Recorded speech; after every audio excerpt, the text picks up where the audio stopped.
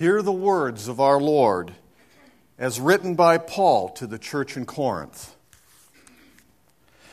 For what I received, I passed on to you as of first importance, that Christ died for our sins according to the Scriptures, and that he was buried, that he was raised on the third day according to the Scriptures, and that he appeared to Peter, and then to the 12. After that, he appeared to more than 500 of the brothers at the same time, most of whom are still living, though some have fallen asleep. Then he appeared to James, then to all of the apostles.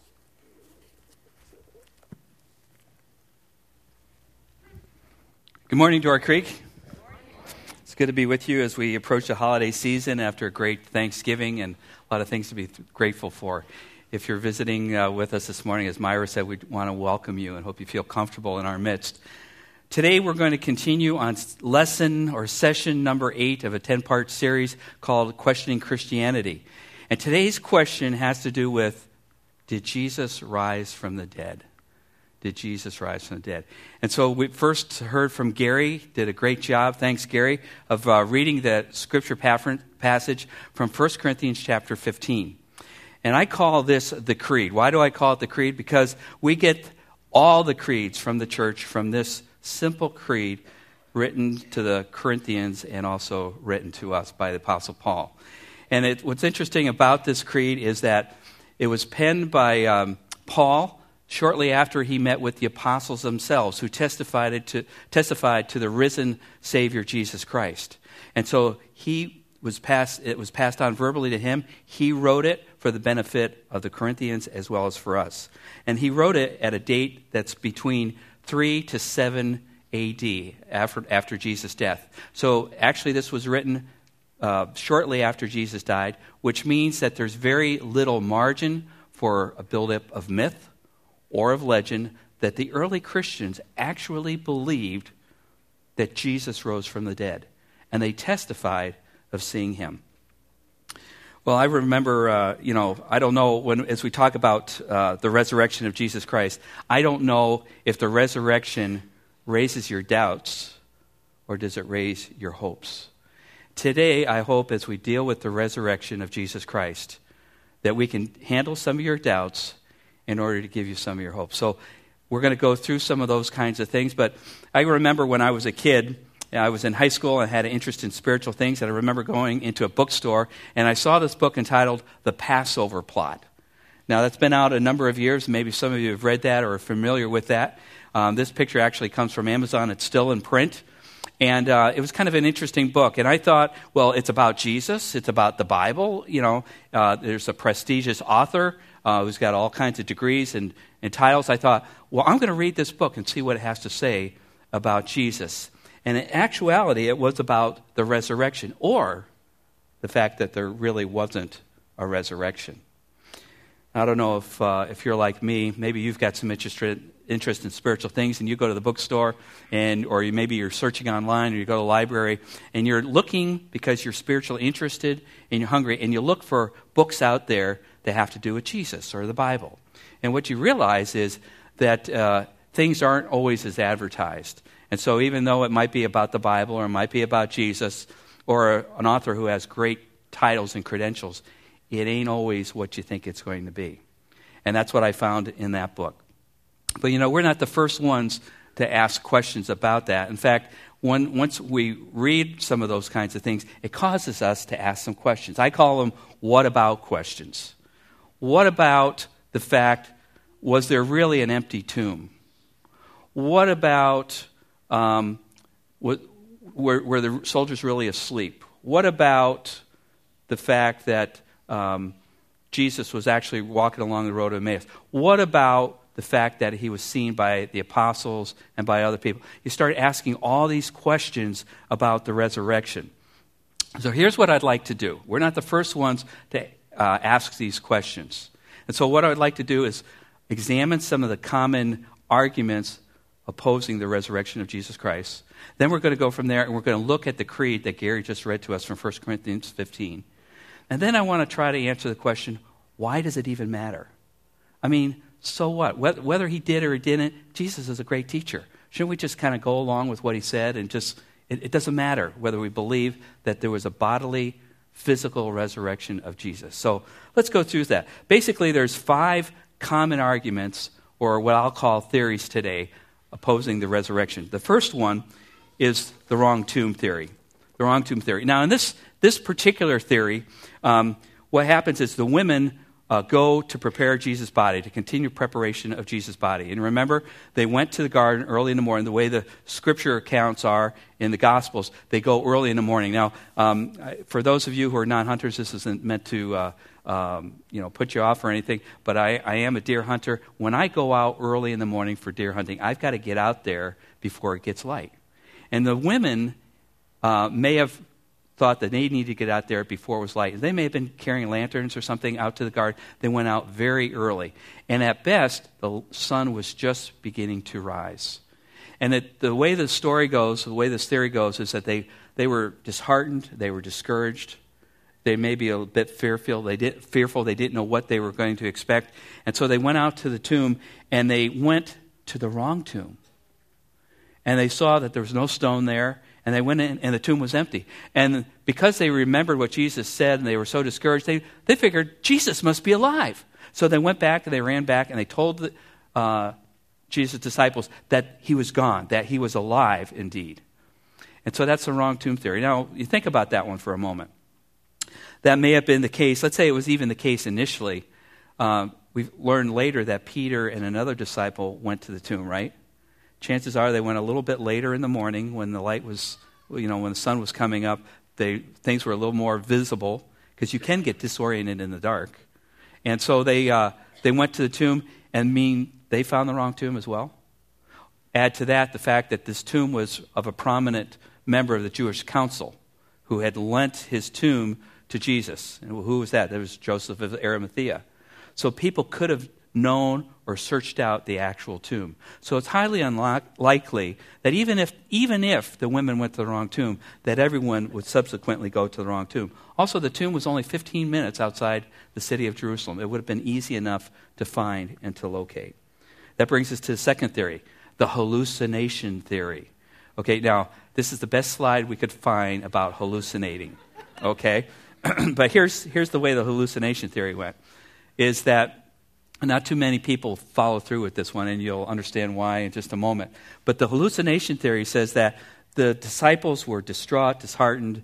They were cowering in their boots, as it were, and yet they started talking about how great it was to be with Jesus, all the miracles that they got to see him do, and how their hearts, as they were talking about their hearts were strangely warmed about who Jesus was, and that really his life and his death were just the beginning.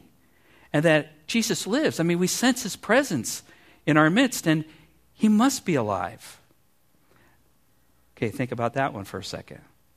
Unless the first century disciples were smoking something that we're not aware of, it's highly unlikely that there would have been mass hallucinations. You talk to any psychologist, and usually hallucinations occur on an individual basis, and they're very subjective. What we're talking here is mass hallucinations. It doesn't account for the fact that Jesus appeared to individuals, he appeared to larger groups, and he appeared to a lot of people. So if that, in fact, was the case, there were a lot of people smoking some funny stuff to be, going off on a hallucination theory. Okay, that brings us to the swoon theory. And this is that book I was just telling you about, the Passover plot. This is where that particular gentleman came from.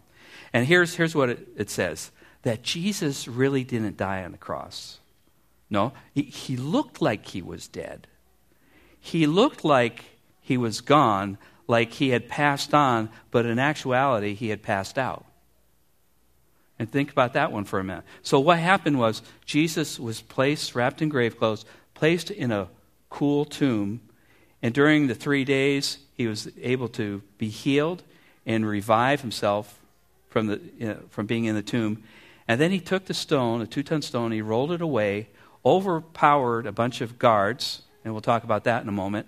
And then what we tend to forget on this particular swoon theory is then he walked 7 miles to Emmaus outside of Jerusalem.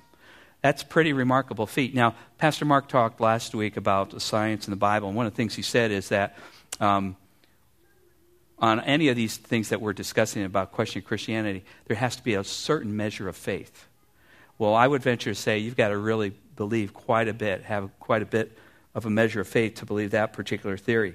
It's, first of all, it's highly improbable after Jesus endured the torture, the pain of the trial, how he was whipped and scourged, how he carried his cross to the site of the crucifixion, how he was crucified, that he would be able to survive and do all those things after 3 days of no food and water stuck in a grave. I mean, it's really something to think about. And then it doesn't account for the fact that there were certain precautions made to ensure that Jesus was dead. We're talking about Roman centurion soldiers. We're not talking about palace guards, and we'll talk a little bit about that a little bit later. But we're talking about Roman soldiers who were very experienced in how to cause suffering, pain, and death. These guys were not amateurs. They knew what they were doing. And if you remember, the religious teachers were so concerned to make sure that Jesus was dead, they didn't want the bodies hanging on the cross during Sabbath, right? And so they said, we got to make sure that we get this thing over with before the end of the day. And so they went about breaking legs, right? Until they came to Jesus. Remember that? They came to Jesus and they say, he looks like he's already dead. And why did they break legs? Do you remember that? Because when you're crucified on a cross, it's putting such pressure on the diaphragm in your lungs that as people were gasping their last, they would push themselves up with their legs and feet in order to catch a breath and come down. So to hasten that process, these Roman soldiers who knew all about causing pain and death broke the legs of the thieves, but when they came to Jesus, they didn't break his legs because they thought he was dead. And just to ensure that, they took what? They took a spear and thrust it into Jesus' side, and we're told that a mixture of blood and of water came forth from the side. You could distinguish the difference. And most medical people will tell you that is a clear indication that death has occurred. So these guys knew exactly what they were doing. And then the other thing is, it's doubtful that he would be able to do what he physically did. And then when you think about Jesus rising from the tomb, having undergone all those things, would he have been the risen Messiah, the risen Savior that you would imagine? I would think he'd look pretty rugged, pretty ragged, pretty tired and exhausted for the disciples to want to worship him. They might, if they saw him in that condition, think, he really didn't die. He's in bad shape. We need to get him some help. That brings us to the fourth theory, the stolen body theory. And this simply holds that the Jewish leaders and the Romans took Jesus' body from the tomb and hid it and put it away in safekeeping. They were concerned that his disciples would actually steal the body, if you remember the gospel accounts.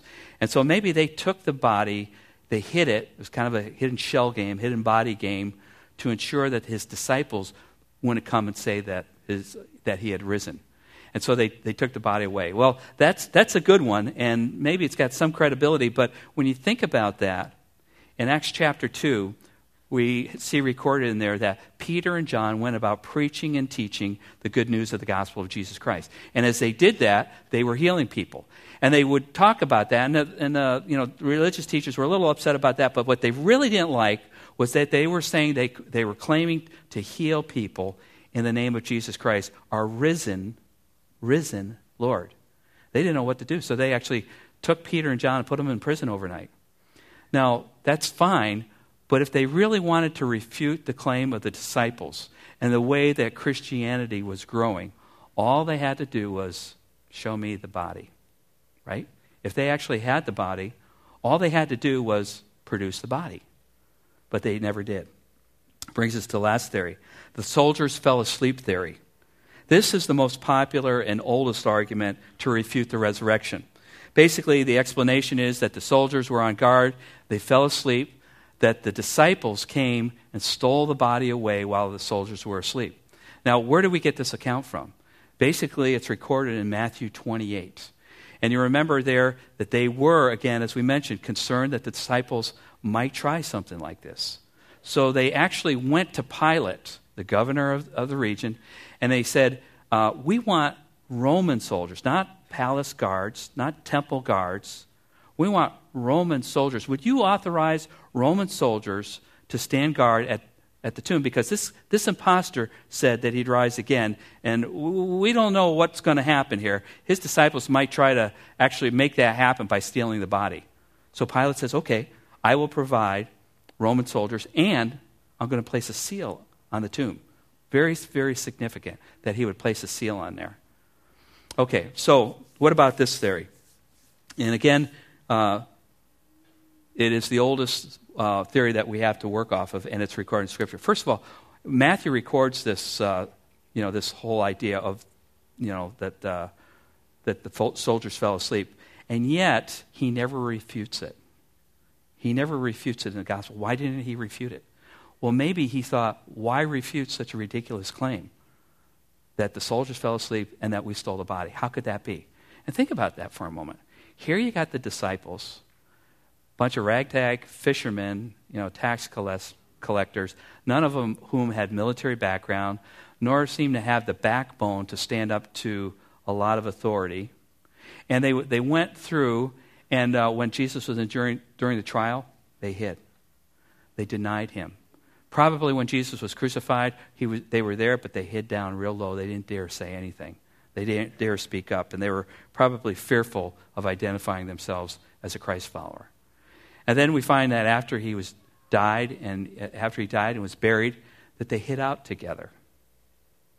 This hardly looks like a bunch of guys who would put together a sophisticated raid to take on Roman legionnaires. And we're not talking about one or two guys standing watch. Now, if you're in the military today, you get your general orders on how to stand guard and how to watch over things. And when you have the governor of that region place you on a tomb, put a seal on it, you better stand watch. Because as a Roman soldier, if you don't conduct your duty, if you don't follow your general orders, you will be punished and you may even be put to death. It's that important. And again, it's not just a few soldiers. It was probably at least a platoon or a company of soldiers. A platoon in today's army goes anywhere from 30 to 50 people. Okay?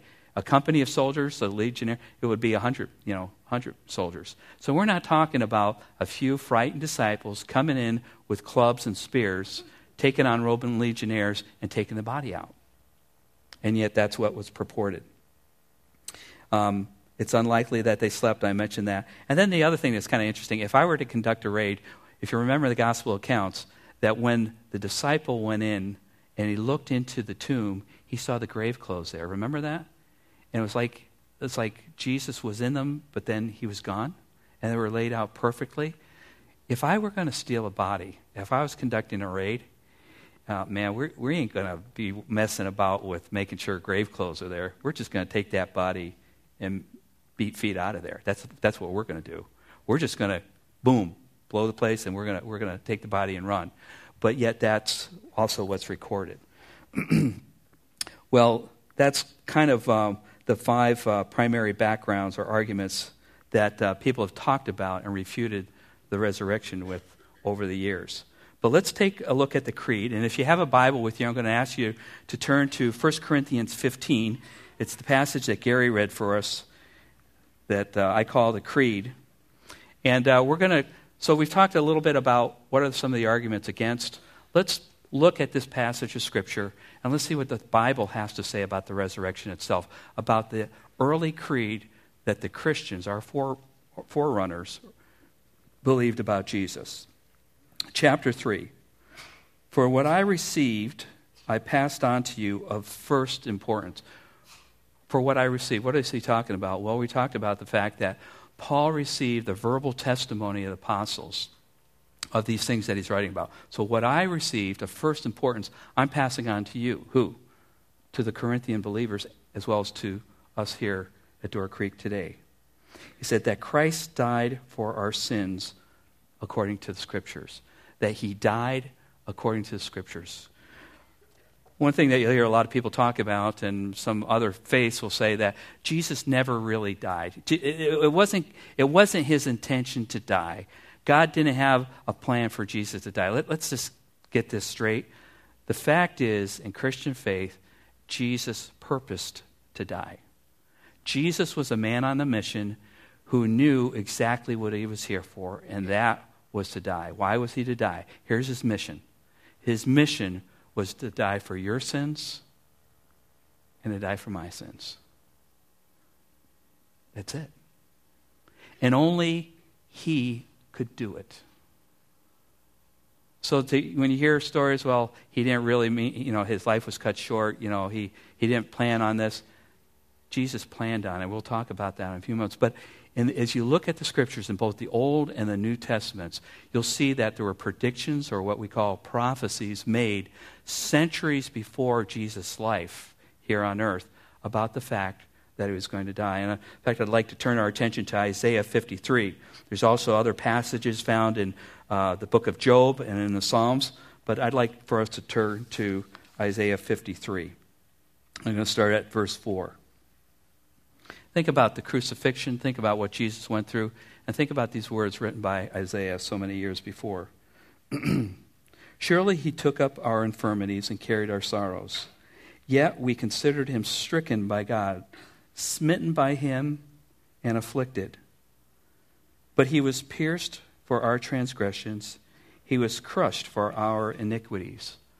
The punishment that brought us peace was upon him, and by his wounds we are healed. We all, like sheep, have gone astray. Each of us has turned to his own way, and the Lord has laid on him the iniquity or sin of us all. He was oppressed and afflicted, yet he did not open his mouth. He was led like a lamb to the slaughter, and as a sheep before her shearers is silent, so he did not open his mouth. By oppression and judgment he was taken away, and who can speak of his descendants? For he was cut off from the land of the living. For the transgression of my people he was stricken. He was assigned a grave with the wicked and with the rich in his death, though he had done no violence, nor was any deceit found in his mouth. And so you have this account back early in the Old Testament. As I mentioned, there's several other passages that we could read regarding the prophecy and prediction of Christ's resurrection. That then brings us to the next statement in this creed. It says that he died, that he was buried. That he was buried. Now, I'm just going to keep that part very short because there is no resistance among biblical scholars or secular scholars that Jesus was, in fact, buried. He died. It's recorded in all sources that he died and that he was buried. The big question is, did he actually rise? And that's what we're trying to address today. So we see that he was buried. That brings us to the next part, that he was raised on the third day according to the Scriptures. Again, Paul uses the terminology according to the Scriptures. It was predicted that all this was going to take place. And I love the fact that Jesus was indeed a man on a mission. He didn't keep his disciples wondering about this. In fact, if we looked at Matthew 20, we see that Jesus was very direct with his disciples, and it caused them to be fearful. He said this in Matthew 20. Now, as Jesus was going up to Jerusalem, he took the 12 disciples aside, and he said to them, "We are going up to Jerusalem, and the Son of Man," and that was the term that he used of himself, "will be betrayed to the chief priests and the teachers of the law. They will condemn him to death and will turn him over to the Gentiles to be mocked and flogged and crucified. On the third day, he will be raised again." Now, I feel like an infomercial by saying this, but that's not all. Because if you look at Matthew chapter 12, Jesus also gives another prediction. And he gives it to his opponents themselves. And really what was going on here was Jesus had just healed a man who was demon-possessed. And the man, it says here, was blind and mute from birth. And Jesus healed him. And that's okay. There's some guys who can do this stuff, who look good, maybe go to the local witch doctor and seems to have healed. That wasn't what disturbed the religious leaders at the time. What disturbed them is what Jesus would say about himself. And so they had heard about this, and the word was out that Jesus was performing miracles. And then in chapter 20, verse 12, it says, "Then some of the Pharisees and teachers of the law said to him, 'Teacher, we want to see a miraculous sign from you.'" We want to see a sign. We've heard about the signs you're doing, but would you do one just for us? Come on, just throw one out there. Just let us see what you can do. And Jesus answered, "A wicked and adulterous generation asks for a miraculous sign, but none will be given it except the sign of Jonah. For as Jonah was 3 days and 3 nights in the belly of a huge fish, so the Son of Man will be 3 days and 3 nights in the heart of the earth." Not only did Jesus predict that he was going to die and predict that he was going to rise again, he said it's going to be 3 days. 3 days. But wait, that's not all. If you turn to chapter 2 in the Gospels, you'll see Jesus talks to his opponents again that he is going to rise again in 3 days. John chapter 2, verse 18. And here it was, if you remember the story, Jesus went into the temple. He didn't like what was going on there. He got a whip, and he's whipping things around. He's turning over the money changer's table. He says, "This is my Father's house. It should be a house of prayer, and you've made it a den of thieves." And he's really upset about that. And the religious leaders see this. And they were wondering, who are you to come into our temple and turn things over? And so this is Jesus' response. Then the Jews demanded of him, "What miraculous sign," again, they're asking for a miracle, "what miraculous sign can you show us to prove your authority to do all of this, to tear this place apart?" Jesus answered them, "Destroy this temple, and I will raise it again in 3 days." The Jews replied, "It has taken 46 years to build this temple, and you're going to raise it in 3 days?" But the temple that he had spoken of was his body. After he was raised from the dead, his disciples recalled what he had said. Then they believed the scripture and the words that Jesus had spoken. Powerful words, words worth remembering. And if you remember, the Jewish leaders remembered those words when they wanted Jesus' body to be guarded. They remembered those words when Jesus was hanging on the cross and people went by the cross and say, "Jesus, save yourself. You who said you could build a temple in 3 days, come down from the cross and save yourself." These weren't idle words that people blew off and forgot. They remembered them and they used them against Jesus. Then there's the appearance that he appeared to Peter and then to the 12. He appeared to Peter and then to the 12. Okay, let me ask you this. Was Peter the first person that Jesus appeared to? Think about the Easter story. Was he? It was Mary, wasn't it? Mary of Magdalene, right? And a group of women. And as you look through the gospel accounts, you'll see there are a number of different women. Some are very specific as to who they were. Others are just general, that the women went. Okay? If you line up the gospels, you go through, you'll see it was a group of women that went to the tomb. Now, that's kind of interesting. So in the creed, we have that he appeared first to Peter. Why didn't they say in the creed that he appeared first to Mary? Well, a little thing was going on called gender discrimination back in the first century. And basically, if you were a woman, you were not a creditable witness. You were not a credible legal witness. And so, we have in the creed here that he appeared first to Peter. We know, and the disciples knew that he appeared first to Mary. But Peter was the first apostle that Jesus appeared to. And so, when you think about that, and you think about if you were going to create a story about a risen Messiah, a risen Savior, would you start your story out by saying that Jesus came out of the tomb and he appeared to a woman, given the first century? You probably would not. Which lends all the more credibility in most scholars' minds that this event actually took place. That if you were to make up the resurrection, you would not make it up saying that he appeared to Mary or to a bunch of women. You wouldn't do it. You would say, well, he appeared first to Peter or to someone else. But he would not appear to women. And then after that, he appeared to more than 500 of the brothers at the same time, most of whom are still living, though some have fallen asleep. what we tend to forget is that Jesus appeared to individuals. He appeared to small groups of people. He appeared to large groups, 500 most notably. He's probably appeared to other sizes of groups in between there as well. And it wasn't just one day that he appeared. He was here on the earth for 40 days. So think about that.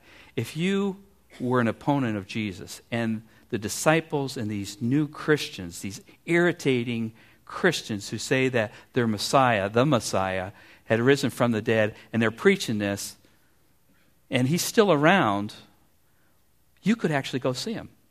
Think about that. Now, if I were a Jewish religious leader and I'm wearing my robes, I'm probably not going to go and invade a small group of Christians, you know. I mean, they're going to look at me strangely and all that. But 500 or 100, I might venture out and I might peek around the corner of a building and listen. Yeah, that's the same voice I've heard before we put him on a cross. Yeah, he looks kind of the same.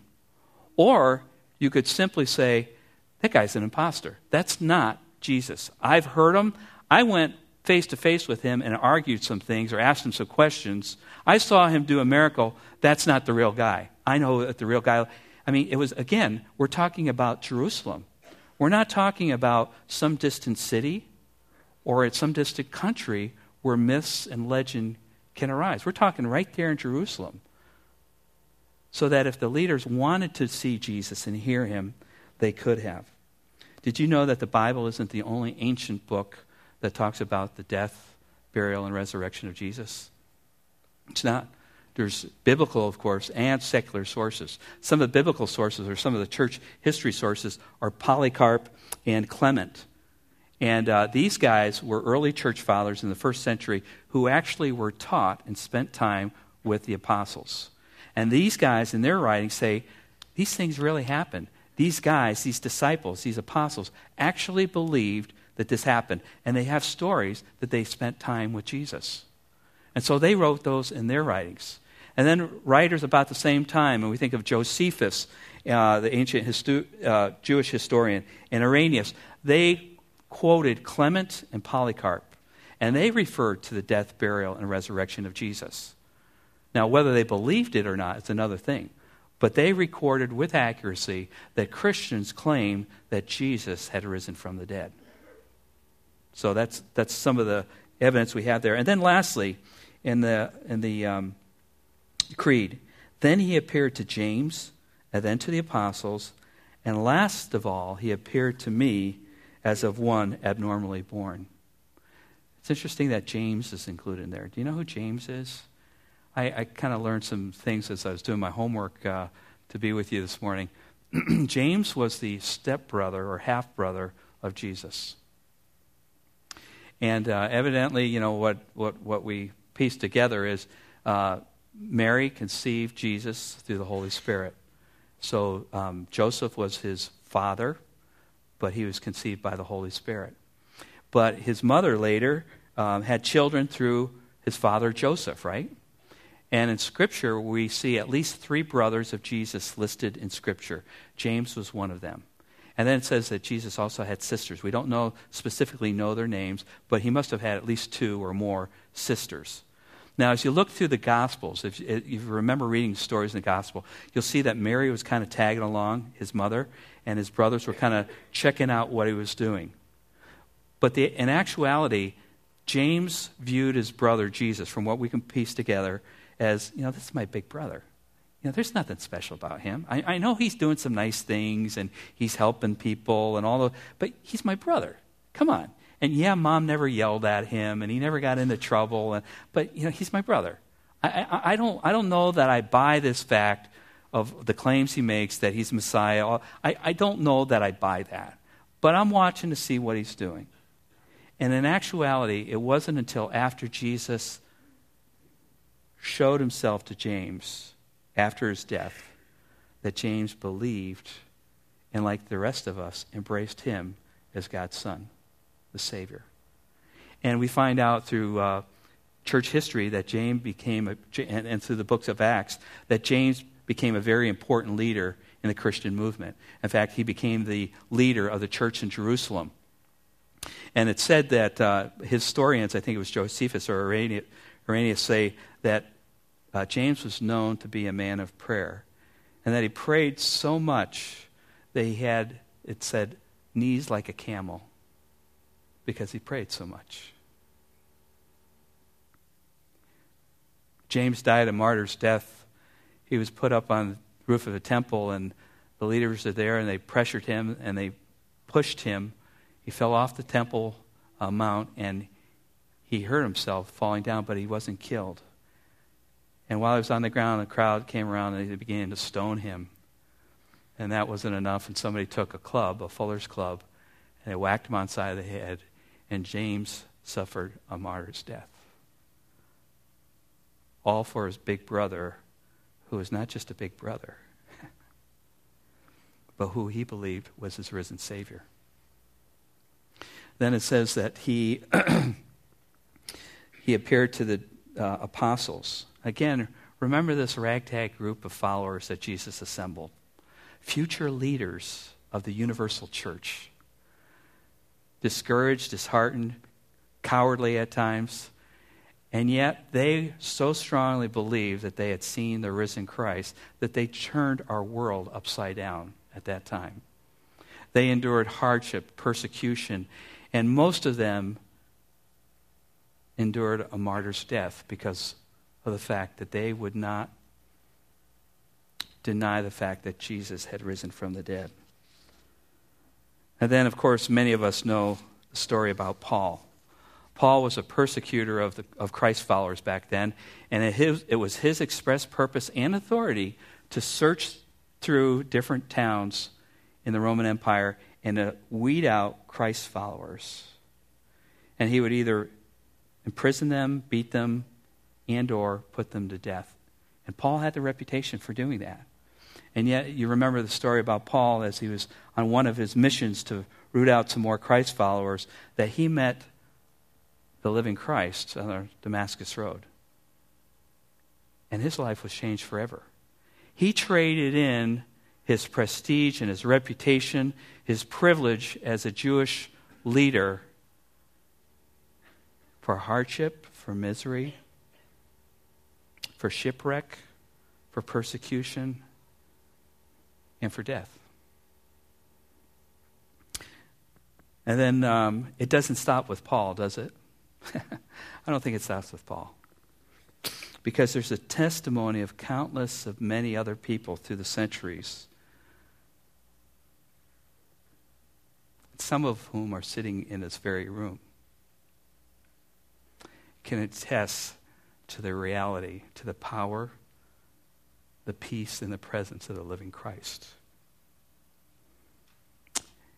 And it might be that their hope has grown amidst personal trials, persecution, heartache, and even a few doubts. Well, we've looked at the common arguments against the resurrection, and we looked at the creed for evidences for the resurrection. So what difference does it make? Can't we just all agree that Jesus was just a good teacher? I mean, can't we just leave it at that and say, he was a great moral teacher? I mean, who's going to argue that? Then we don't have to get into this whether he really rose from the dead or not. Like I think I mentioned earlier, this point, this question, did Jesus rise from the dead, is really the linch point of all Christian faith. It really is. And at best, if Jesus did not rise from the dead, he was a misguided teacher, at best. At worst, he was a liar and a deceiver. The implications of a risen physical Christ are huge, and I want to hit some of those implications. But before we do that, I want to mention to you why the implications are huge. And it's not just me saying it, it's not just historians saying it, and it's not just the critics of Christianity who say it. Remember, we just went through the little creed there, right? That's bracketed between two very important sections. Let me read the first section that comes before the creed. It comes from verse 1 and 2. It says, "Now, brothers, I want to remind you of the gospel preached to you, which you received and on which you have taken your stand. By this gospel you are saved if you hold firmly to the word I preached to you. Otherwise, you have believed in vain. Then we jump down to verse 17 after the creed. And he writes this: And if Christ has not been raised, your faith is futile, and you are still in your sins. Then those also who have fallen asleep in Christ are lost. They're gone. People that we loved and cared for, if this isn't real, they're gone. That's it. There is no hope. If only for this life, if we have hope in Christ, we are to be pitied more than all men. That's why it's important. Paul says it's important that we know and be assured and have a hope that Christ physically rose from the dead. Okay, let's go through 4 implications. Here are the implications. If Christ rose from the dead, it proves that Jesus was in fact divine. That Jesus was divine. Do you remember the impossible comments that Jesus made about himself in the Gospels? Jesus said such things like this. He said, I and my Father am one. He said, before Abraham was, I am. The Jews knew exactly what he was intimating, what he was saying. He said, if you've seen me, you've seen the Father. And then, John 14:6, he says, I am the way, the truth, and the life. No man comes to the Father except through me. Jesus made some pretty impossible statements. And either he was misguided or he was lying. And that's what we have to take at unless we believe in the resurrection, where by being raised from the dead, he is in fact divine. Number 2, it proves Christ's power and authority to forgive sin. Remember the gospel accounts, all these stories about Jesus healing people. Often in those stories, Jesus would not only heal them, but he would do something that they didn't even ask for. And he would say, your sins are forgiven. Right? Go and sin no more.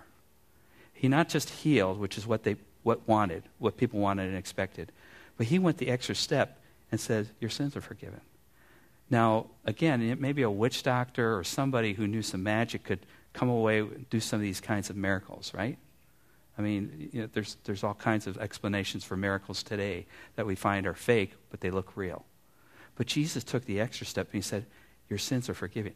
That's what really tweaked the leaders off, is that who gives you the power and authority to forgive sins? Well, he can only forgive sins if he's in fact divine. And when you think about that, power to forgive sins, think about that verse that you and I often claim as believers in 1 John 1:9. Remember that verse? If we confess our sins, he is faithful and just to forgive us our sins and to cleanse us or to purify us from all unrighteousness. Guys, that's not a reality unless he's who he said he is. Otherwise, like Paul wrote, we're still dead in our sins. Thirdly, the resurrection proves Christ's power over death. I love this verse from Romans 6. Now, if we died with Christ, we believe that we will also live with him. For we know that since Christ was raised from the dead, he cannot die again. Death no longer has mastery over him. The death he died to sin. Whose sin? My sin. Your sin. He died once and for all. But the life he lives to God. Number 4, the resurrection defeated God's enemy, death and Satan. I love the end of 1 Corinthians 15. That's what we've been looking at today. 1 Corinthians 15. There's a lot of hope in there. And Paul says, where, O death, is your victory? Where, O death, is your sting? But thanks be to God, he gives us the victory through our Lord Jesus Christ. Those are the implications of the resurrection. They're significant implications. It's probably why you even bothered coming to church on a wet and snowy day, because you found these implications to be true in your own life. Well, all this reminds me of a story of the first resurrection from a tomb. Do you remember that one? Now, I'm not talking about Jesus' resurrection. I'm talking about a resurrection that preceded that. It was the resurrection where Jesus' friend Lazarus was dead. You remember that story? And Jesus and Lazarus' family asked Jesus to come and visit them, and maybe they could help out. Maybe they could heal their brother Lazarus. And so, but Jesus said, no, I'm going to wait so that God can be glorified through this thing. And of course, nobody understood what he said. Don't you care about your friend? Of course, Jesus cared about him. And so Jesus went, and as he's approaching the town, Lazarus' sisters, Mary and Martha, greeted him and said, Lord, if you'd just been here, he wouldn't have died. You could have done something, and you didn't do it. And then Jesus turned to her, and he said, I am the resurrection and the life. He who believes in me will live even though he dies. And whoever lives and believes in me will never die. Do you think the idea of the resurrection at that time for Martha raised her doubts? Or did it raise her hopes? I think she was doubting. She knew, and she even said to Jesus, I know that on the last day, everyone's going to be raised. But my brother's dead. He's gone. Jesus, the next thing Jesus says to her is, Martha, do you believe this? He says, I'm the resurrection. And he asks the question, Martha, do you believe this? And really, gang, that's the question for all of us today. Do we believe this? And I think as we look at the scriptures and we take a careful look and examine some of the facts that I tried to do today, and with a little bit of faith, remember Mark said for any of these things, it's going to take a little bit of faith. We can be assured and have the confidence in knowing that the resurrection can give us hope, even amidst our fears, our hardships, our heartache, and even our doubts. I'd like to end the service today by asking you to stand with me. Would you all stand, please? And I'm going to ask you to do something. If you don't feel comfortable, if you're not at that place, if you don't believe it, please, you don't need to do this. But I'm going to put on the screen here the creed that Gary read for us earlier from 1 Corinthians 15. And whether you have great hope this morning or just a little bit of hope about the truth, about the significance of the resurrection, if you have any degree of hope, I wonder if you'd read this along with me. Let's read the creed together.